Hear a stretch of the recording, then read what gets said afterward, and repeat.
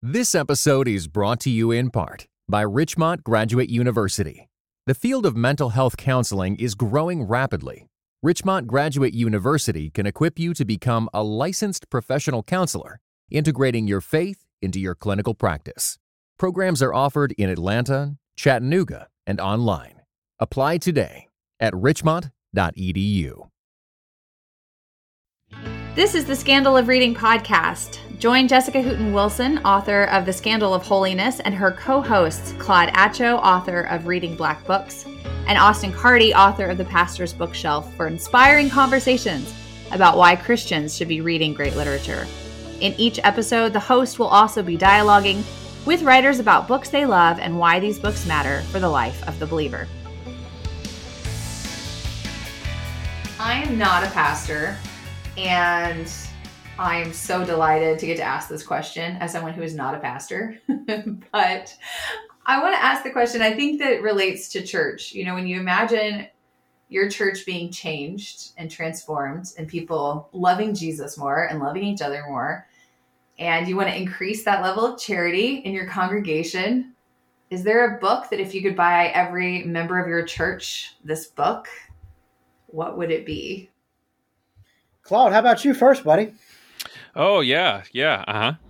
This is a painful question to me because it feels like it's an impossible question. Like the one book you'd want everyone in your church to read. This is impossible because it's going to be easy to please everybody, man. I mean, exactly.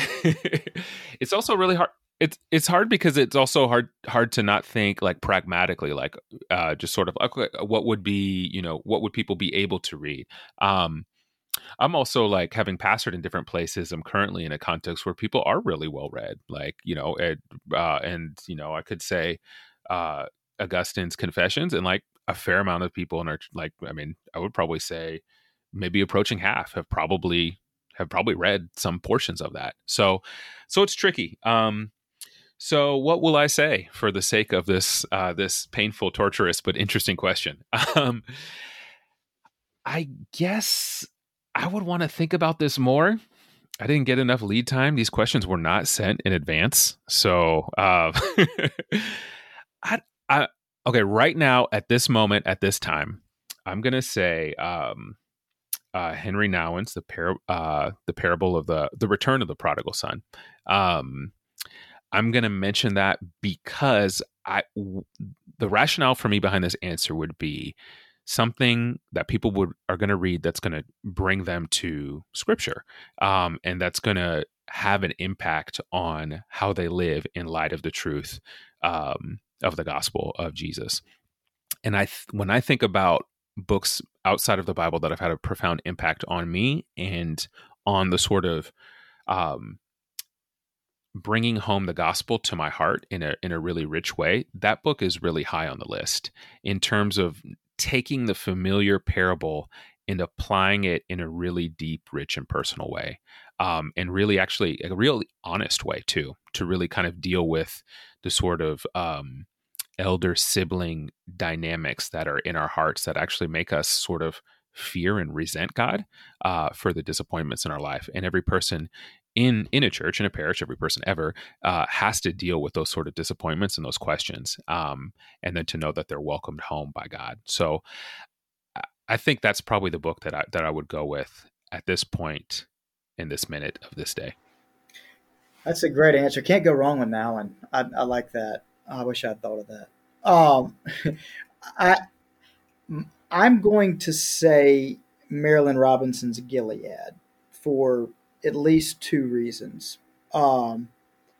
One is if they're interested in knowing kind of the heart and formational journey of their pastor more, going and reading that book is important because it was so pivotal kind of in my own biography and story of coming into ministry in general, but the kind of ministry and the context I'm in particular.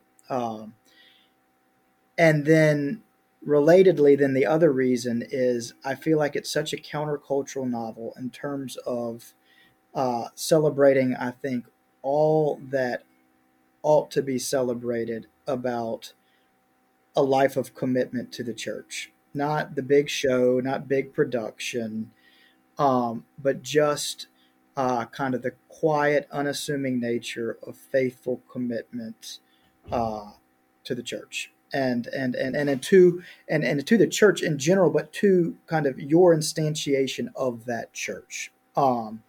So it for me was it presented this other vision of kind of the good life in pastoral ministry that was so different from kind of the pomp and circumstance and big show culture that I kind of grew up in and came out of. Um, I'm just kind of a local parish minister here, small church. It's important to me to be able to know all of my folks, to be able to be at the hospital, to be able to know their families. And That book awakened that desire in me and showed me how rich kind of a quiet, unsung life like that could be. But I think it's important for Christians in churches to be reminded that the true substance of our life together as church ought not to be kind of measured by quantitative metrics, but by kind of the growth in discipleship and growth in community that's happening within the church. And I think that book gives you kind of a fictional lens into to why something like that could be more desirable than kind of the big show that looks really great, in an advertisement, but might be missing some of these hallmarks of just kind of true local connected church culture. And a nonfiction look in that would be Andy Root's book, Congregation in a Secular Age, which, is something I'd love for everybody in my church and in the church as a whole to read as well. Well, you basically mentioned a prodigal son fiction narrative, right? I mean, Robinson's novel is essentially the prodigal son story told in multiple ways. My favorite quote from the novel: "Love is like grace. It is not the merit of the object that matters." And that's kind of the heart of the book. So as a non-pastor, but if I was a pastor, I would give everybody Orthodoxy by Chesterton. I like it even better than Mere Christianity. Mere Christianity, I feel like, explains to people how to be ecumenical. What can we find our common ground to be? It gives us this almost explanation of why the creeds make sense, why there's this heart of what our faith is. But Orthodoxy makes you feel like the faith is an adventure. That's what I love about Orthodoxy. It takes all of the rationale that Mere Christianity does so well, and instead shows you the great paradox, the great mystery, the great fun of the faith. The ethics of Elfland, as he writes. It's just, there's just so much there that makes your faith kind of be defamiliarized and then refamiliarized in the right way. I could read Orthodoxy and teach it every single year. So. No, that's a great answer. I mean, it does for someone like Lewis, talking about Mere Christianity over against Orthodoxy, who in a previous conversation you and I had, you said one of the real great hallmarks of Lewis was his ability to kind of balance in one person both the deeply rational and the committedly imaginative, and didn't see those as at odds but as complements. Mere Christianity is really him just sounding that rational side. Whereas Chesterton, who he always will point to as one of the ones who kind of showed him the way. That is a book that does speak to the kind of rational aspect of the searcher, but really ignites the imagination. Yes. It's a great answer. It's so much fun. And then you have to read all of Chesterton's novels once you read that. And he wrote it as a non-Catholic, so it's a great Protestant source because it's also kind of bridging that divide. Right. So he's on his journey to the Christian faith and he's on his journey to conversion to the Catholic Church, but he publishes that book before he becomes a Catholic. So it's one of those great works that you can say, you can recommend it to Protestants without them saying like, "Are you Catholic?" Which happens to me. Which no one asks you. So I get to say no, but I really love this book by this Catholic author before he became Catholic. So. Well, those are fantastic. Thanks for going through the pain. and the trial of answering that question. And hopefully maybe some of your congregants are actually listening and now they expect you to buy them a book. And Gladly. They're looking forward to that conversation. So, okay, well, stay tuned to another great conversation that we have planned for you after this. This podcast is sponsored by Brazos Press. Brazos Press publishes books that creatively draw upon the riches of the Christian story to deepen our understanding of God's world and inspire faithful reflection and engagement. A Brazos Press book that I recommend is The Making of Biblical Womanhood: How the Subjugation of Women Became Gospel Truth by Beth Allison Barr. In the book, Barr shows that the biblical womanhood isn't biblical, but was born in a clearly definable historical moment, and she presents a better way forward for the contemporary church. Get 30% off and free shipping at bakerbookhouse.com. Welcome to another episode of The Scandal of Reading. I'm really excited about this conversation because I have kind of an obsession right now with Dorothy L. Sayers. And thankfully, I'm not alone in the world. So Kaitlyn, Schiess, and I discovered that we share a passion for Sayers. And so I invited her on today to talk about Dorothy Sayers' play, The Zeal of Thy House. So Kaitlyn, would you introduce yourself to our listeners? Yeah, my name is Kaitlyn Schiess. I am an author and a speaker. I deal in questions of political engagement and faith and public life. I'm also a doctoral student at Duke Divinity School working on questions of biblical interpretation and political theology. Yeah. Do you want to go ahead and plug your titles? Yes. So my first book came out in 2020 with InterVarsity Press called The Liturgy of Politics, Spiritual Formation for the Sake of Our Neighbor. And my next book is coming out with Brazos Press just this August, 2023. And it is called, and I keep messing these words up, but I've got it, I think, this time. It is called The Ballot and the Bible: How Scripture Has Been Used and Abused in American Politics and Where We Go From Here. It's so fantastic. I love it. I'm not in the political sphere. I don't know if you know this about me, but I actually worked in DC for 3 months. I didn't know that. I thought, well, when I was in college, I was trying to decide which direction of life I was going to go. And I wanted to change the world for Jesus in some way, Totally. Kind of the same story everyone has.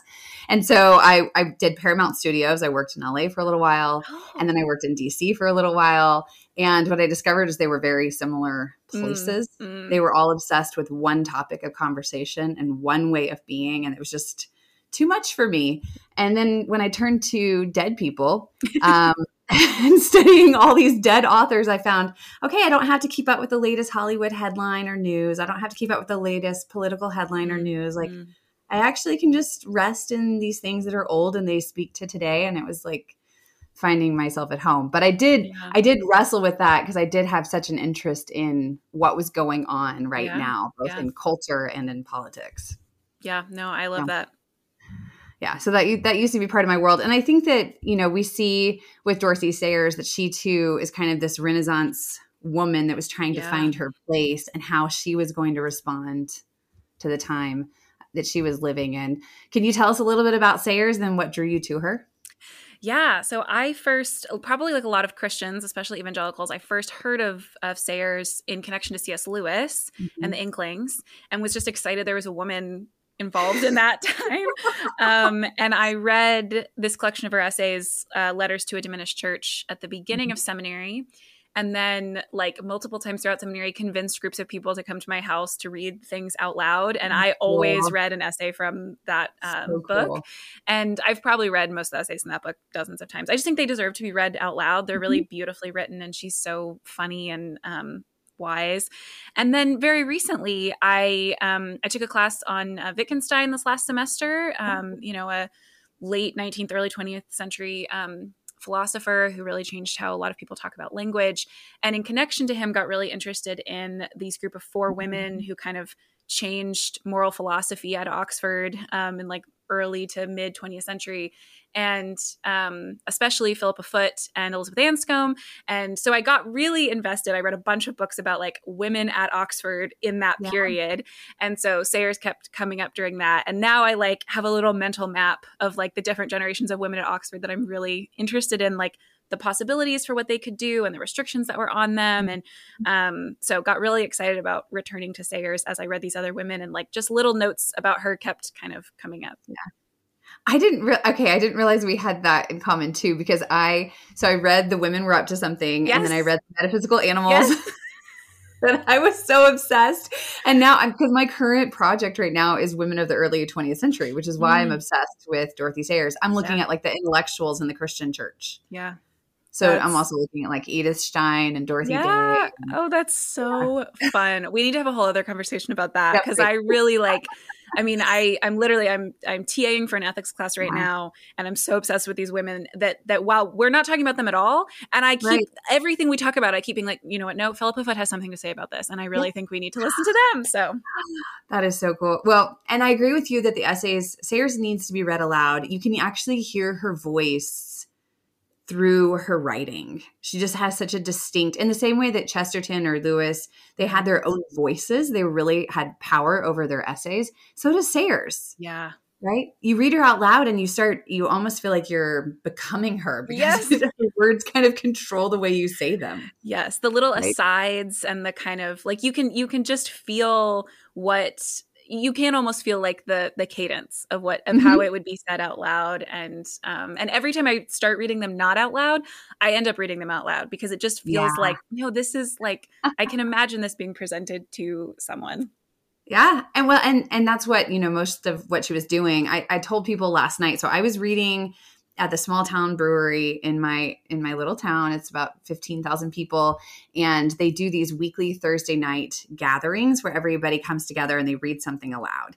And usually it's poetry, plays, things like that. So I decided to read Why Work by Dorothy Sayers. And no one in the room, I think there was one person that knew who she was. Wow. So nobody in the room knew who she was. We had a 10-minute break and they started Googling, like, who is this person? But as I'm reading the essay, I mean, they were just gasping, like, this is written in 1942. And so I gave them some background. I was like, Sayers was more famous than C.S. Lewis. Yeah. She was this famous British mystery writer. Lewis says it was the first famous person that ever wrote him a letter.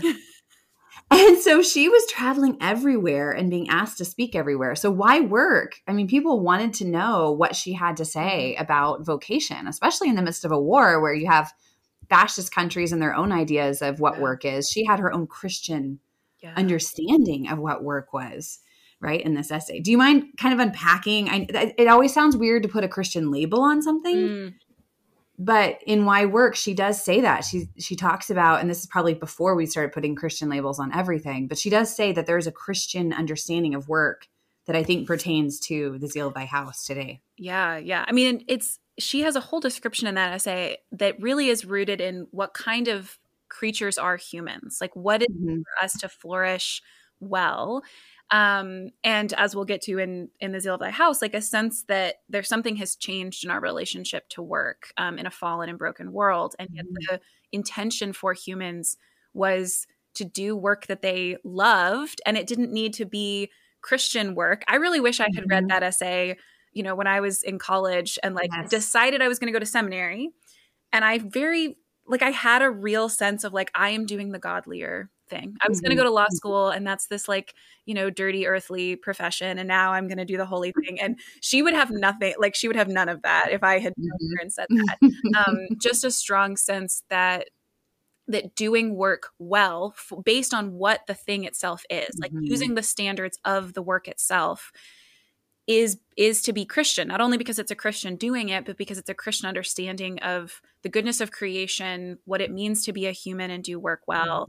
And she even has a section in that essay where she's talking about people who would put on some kind of production, and their standard for the people doing all of the different elements of it would just be piety, and they would produce this really terrible thing. And if that felt like you could pull that out and talk about a lot of Christian media today and be like, if your standard is just, we all believe the right things and are good people, and that means we'll make a good thing, not, am I actually a good videographer? Am I a good actor? Am I a good, that not only produces bad products but that's a bad witness to the God that created beautiful things and wants us to create beautiful things.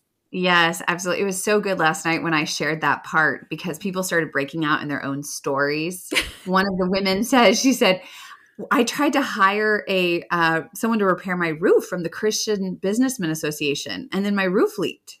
Oh gosh. And she's like, what a horrible, it's exactly Yeah. right. What a horrible witness that you use the word Christian to try to get business from other Christians, but you're not actually good at what you do. And you try to get away with it because at least I'm a pious worker. Like in Sayers' word, at least I show up and I'm not drunk and I'm sober and at least I behave well. And, the piety is supposed to override the fact that you're not good at your job. Yeah, and just like a misunderstanding of what it is to be a human is not just kind of moral rectitude, or like it's not just I kind of do the right things and believe the right things, but there is a goodness that isn't just kind of following a set of rules or being moral. There's a goodness that is, and even I think she says in that essay, it's something about, people should do the kind of work that they were meant to do. Like it's better for you to do the thing you are best fitted for than for you to do something. And I think about that a lot in terms of, I was in seminary for 5 years. I knew a lot of people who they were like slowly learning that I don't think they were actually fitted for ministry. They were fitted really well for some other vocation, but because of how we had kind of, even for Protestants, had even kind of had these sense of levels of piety, we're doing something else and thought, even if this isn't what I'm best fitted for, this is still the right thing. And it's like, no, that should be a pretty significant concern for you of like, how has God gifted me and how do I use that best? And is that actually, that is something really deeply Christian, to think that you are both made for work and made for certain kinds of work, and that you should discern what that is and do it faithfully. That's so good. And I was at the brewery last night, and that's where we hosted this reading. And she has the whole section on brews, because she says, she starts first with the carpenter and saying like, a carpenter's best way of being godly is to make a good table, not to be a morally pious, upstanding person who makes horrible tables. But then she goes into the idea of brewery, and she's like, we all know what that beer tastes like, where you're thinking about product, where you're thinking about efficiency, where you're thinking about these worldly ways of being, versus the person who actually just follows the Lord by submitting himself to the work, by serving the beer, by making it almost like an art. Everything in a sense becomes an art because we're created by a creative creator. Yeah. And then in turn, everything needs to be thought of in terms not of money making and not in terms of moral piety, but in terms of how are we imitating God in this thing that we're making. Which is, to me, as someone who's a creative artist, and I did a creative writing degree, that was just so uplifting, that I could serve the work, and that would be the most godly thing I could do. And I think that's what she's tackling in this play, is because she's dealing with an artist, she's dealing with an architect, and he's building a church. So it kind of brings in both layers. He's supposed to be doing something godly, but his main role is not to be a priest. It's to be an architect. Do you mind just kind of laying out the story? It's a real easy read. I don't think people would have to, it's less than 100 pages. But just kind of laying out the story for us of this architect. Yeah, I didn't know. I'd read this once before. I didn't know until I was rereading it for this that Sayers was basing it off of this historical account of the rebuilding of the Canterbury Cathedral choir at this fire in 1174. But the play is this story about, the monks in this chapter finding the right architect for it. You get a little sense in the beginning of kind of there are 3 architects that they're thinking about and what's important to each of them and how they communicate. You see a few years into the building, how it's going, and, really positive responses from people. But you also get a sense that there might be some financial dishonesty happening. You're introduced to the Lady Ursula, who's flirting a little bit with the architect William, and you get a sense that could go in a bad direction. And then a few years into the building more, the real kind of like drama of it, when you can see both that there's a affair happening between the two of them. It's causing some dissension among the other builders, and the monks are unhappy and trying to figure out what to do about it. And he's preparing this rope to hoist him up high up to do something. And both a monk or I think a couple of monks are watching to see if the rope is good before they do this, to see if it'll hold him, distracted both by his flirtatiousness with Lady Ursula. And I think it's interesting. There's a monk that's distracted by the flirtation, and then there's a monk who's so trying to not be distracted by the flirtation that he averts his eyes and prays a bunch of prayers. But both of them don't watch the rope well. William is hoisted up. The rope breaks. There's a little boy in the crowd who says he sees an angel cutting the rope with a sword. But clearly, really dramatically, the fall from all of the kind of prideful William, who had such a great sense of his work and the importance of it. And really, as we'll talk about, had a real sense of, it really doesn't matter if I'm a pious person. What matters is that I make this great, work for God. He falls and then has, we see later his kind of attempt to still lead this project with his body very broken. And then finally this really intense, confrontation with these angels who have been watching all of the events, both calling him to repentance and him initially repenting of lots of other sins, but really taking, a real kind of theological dialogue between them before he can get to the sense of saying, no, ultimately my sin was pride. He really didn't want to kind of get there or admit that, and gets to that place at the end of being able to really repent for the pride that he had in believing he could build this great thing. He has some other moments earlier where he basically says, like, actually, it's God that needs me to build this cathedral. So in some sense, I'm more important. And that comes back to bite him. Yeah. And I love that she almost makes a parallel. It reminds me a lot of what Shakespeare does in The Tempest, where you have the magician kind of stands for the playwright and says everything that Shakespeare thinks about why you write plays and what the audience's role is and what the play is actually doing. And I feel like Sayers is doing that same thing with this architect, right? The architect, in a sense, represents her idea of an artist and what an artist should be, but she problematizes the things that she says and why work, because this artist is not pious. So it's almost like she's challenging her own argument about how much piety do you need to do the work well. Yeah. Yeah. And it is kind of like, I think you feel conflicted about it the whole time, because you'll hear these descriptions, or even kind of, it's not just William who does this. I forget if it's the prior or another monk who multiple times kind of comes in to be the voice of, no, really what is important is this work that he's doing. And to make, I think, a really, as someone who's studying Christian ethics, like a really important point about the judgment of God versus human judgment, and kind of maybe this isn't our time to judge him. But, don't forget that God will ultimately judge him for his sin. So there is like tension between this sense that it is causing problems, and there's even the monk who kind of confronts him about the problems it's causing, even in the like context of the work. Like, your builders are distracted because they're gossiping about your affair and what's happening with the money, and so there's that. But then you also do get this sense that maybe it's okay anyway. I mean, maybe really it is ultimately about the work that he does. And I think it's especially interesting that it is in the context of a cathedral, which I think a lot of Protestants, especially, our sense of those great buildings in Europe is conflicted, of like beautiful, incredible places. I was just in Italy this last summer and saw all of these beautiful cathedrals and felt that you don't have to be Protestant. You could be Catholic and also be conflicted about the history of the building of these things, whether it is indulgences and kind of, preying on people's fears of their eternal soul, or even if it's just the fact that some of these were made as great monuments to God, and some of them were made because a local leader wanted to gain some political power, and so he can, it's like so much more complicated than that. But it is also still a beautiful thing that does really inspire awe and worship of God, and it comes from this complicated place. And so yes, and I think that's what you get in the play, is you get this behind the scenes that God is at work even with all of the human failings that are happening on the stage. Sayers doesn't depict these angels as just these little cherubims that are watching over you, making sure you do everything that you want to do. Yes.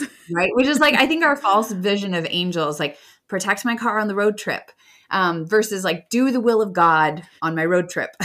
A different mentality. And instead she has these ginormous 6-foot men with 11-foot wings, and Providence looks imposing in the way that she tries to stage it. Yeah. That Providence is so much bigger than William of Sins and the prior and the little problems that are going on in the Abbey. Like, the Providence is still writing the story.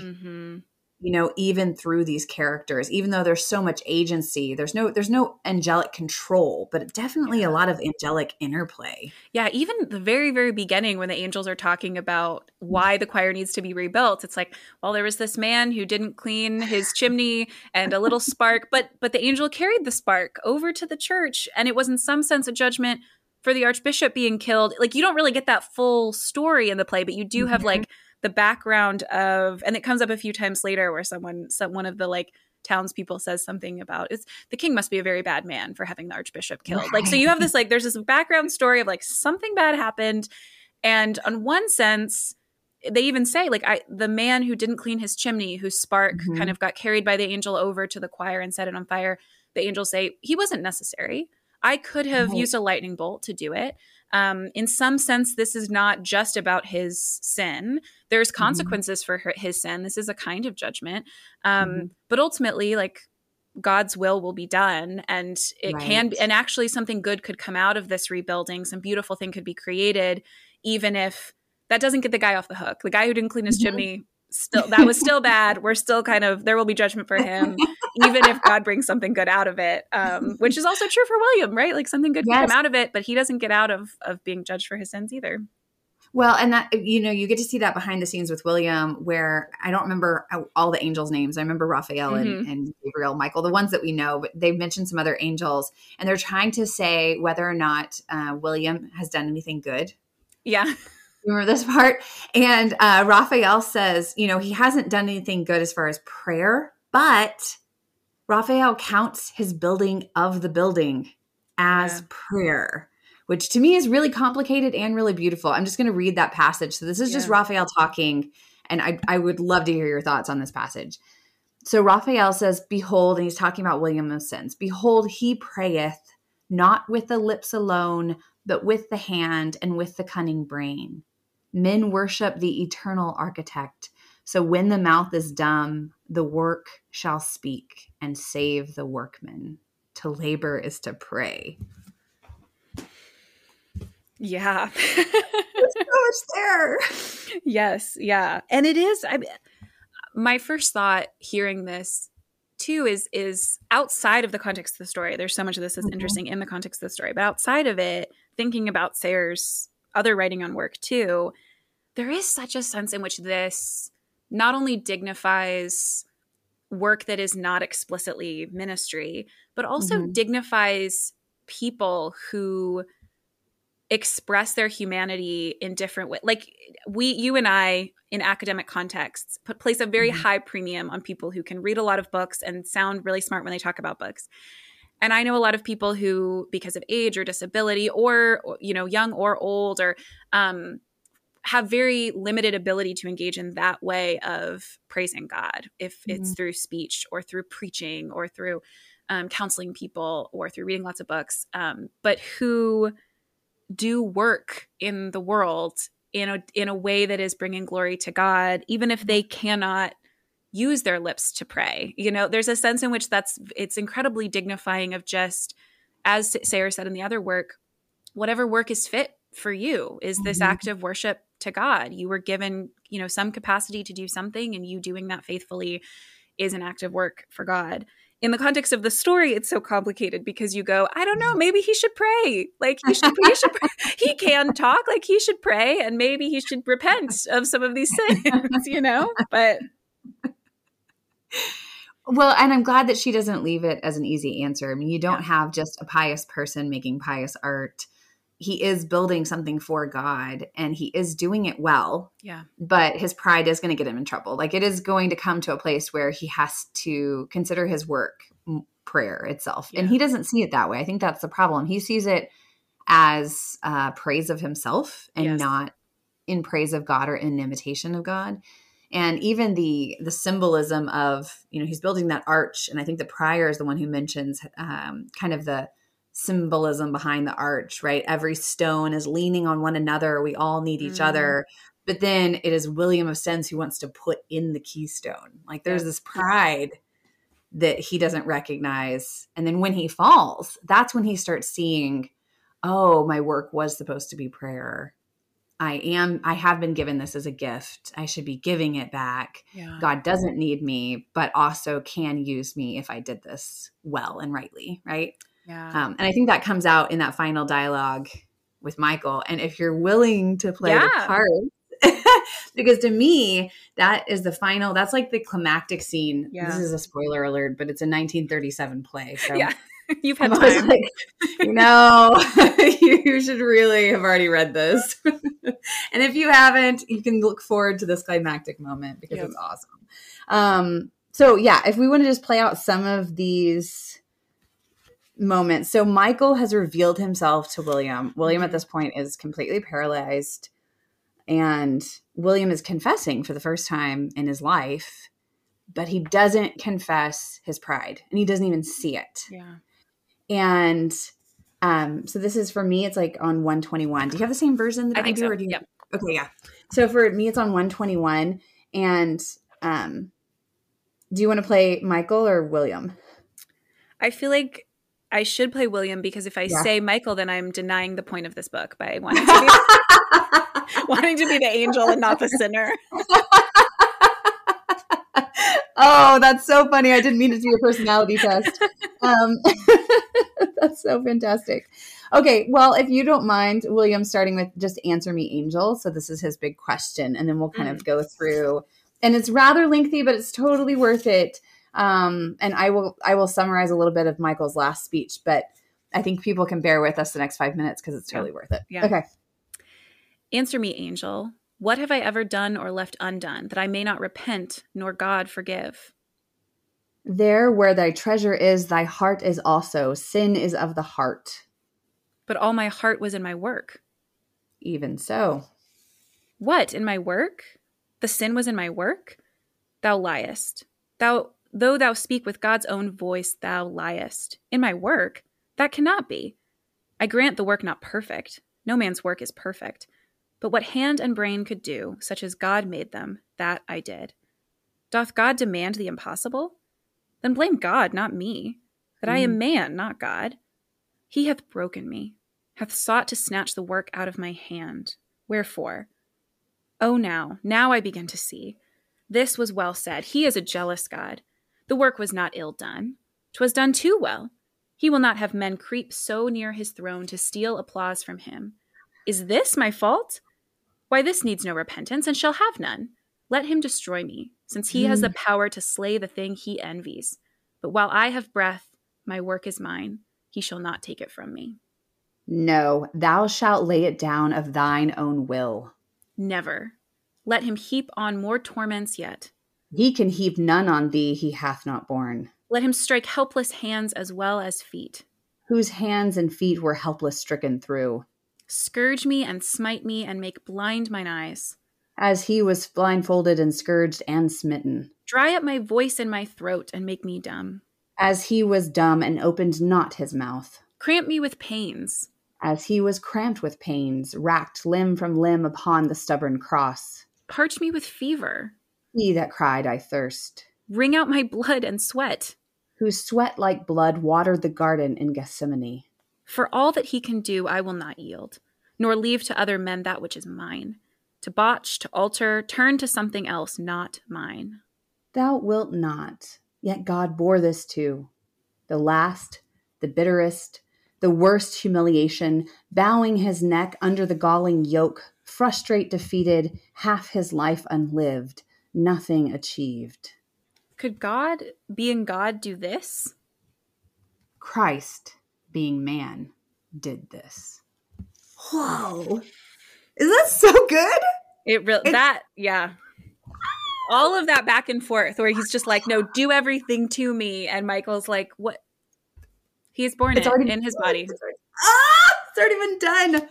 And that is so convicting because the pride is what leads to the fall, but like the willingness to be humiliated, to be humbled, even though you yourself are the one who created everything. It's just like, I love reading that passage so much.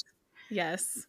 Yeah. And it just, I'm sorry, I'm gonna speechless. You go. It's so good. Yeah, no, I mean, and that being the mechanism for how he recognizes his pride is so striking, that it's not just him kind of being worn down by argument, or even them saying, okay, finally, we're going to tell you. It's pride. Or even being like, you know, a la A Christmas Carol, like drug along and shown what he's done. You know, it's not that. It's, I am so convinced that this is mine and it is good work and I have done this amazing thing and you can do all of these bad things to me and I will not repent of it. And then being confronted like line by line with the pain that Christ bore in his body, the humility that he bore for you.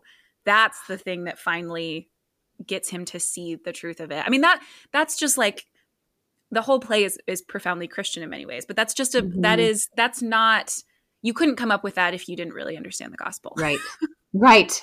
No. And even that moment where he has been Lucifer this whole time and he's confessing everything, but he's not willing to confess, I tried to replace you. It was I was jealous of you.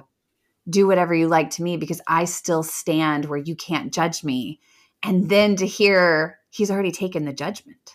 Yeah. Like you saying that is another nail in his flesh and he's willing to take it again so that you can see it. Oh, it's amazing. It's so moving to me. I can't imagine seeing it on stage.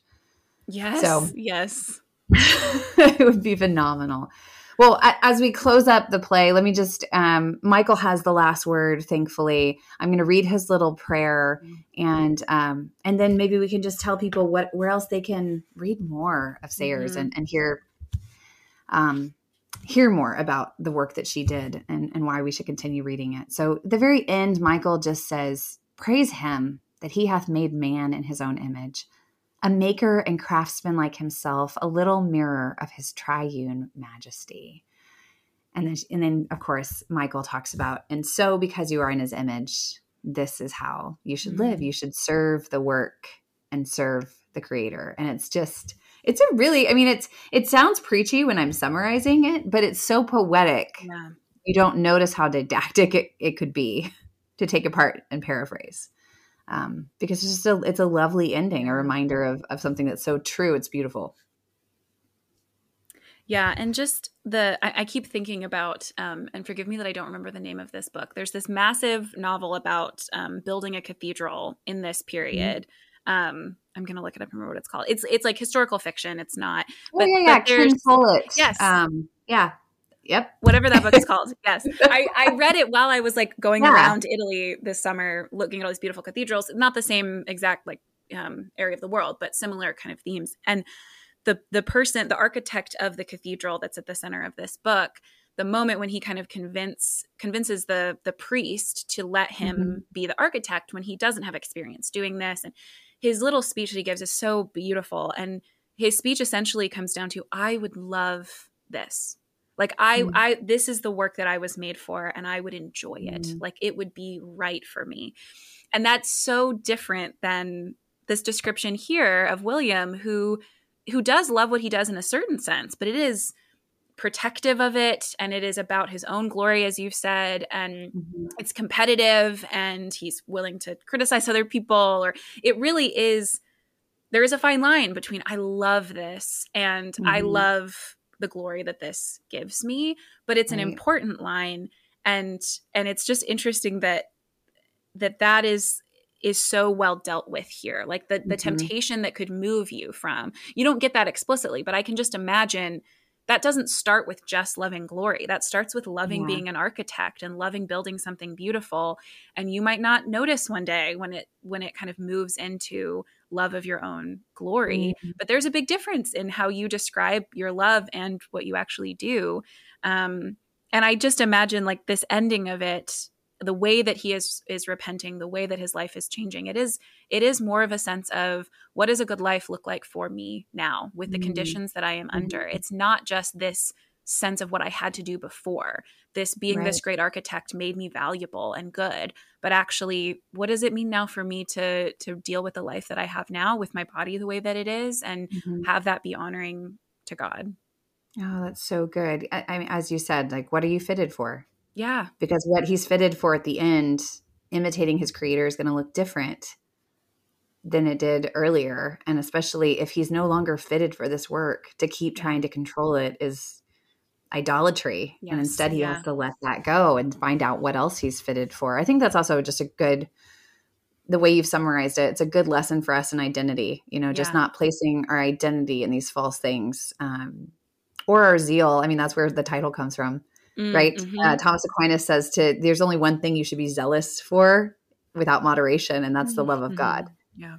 But everything else should be zealous with moderation. Mm-hmm. Yeah.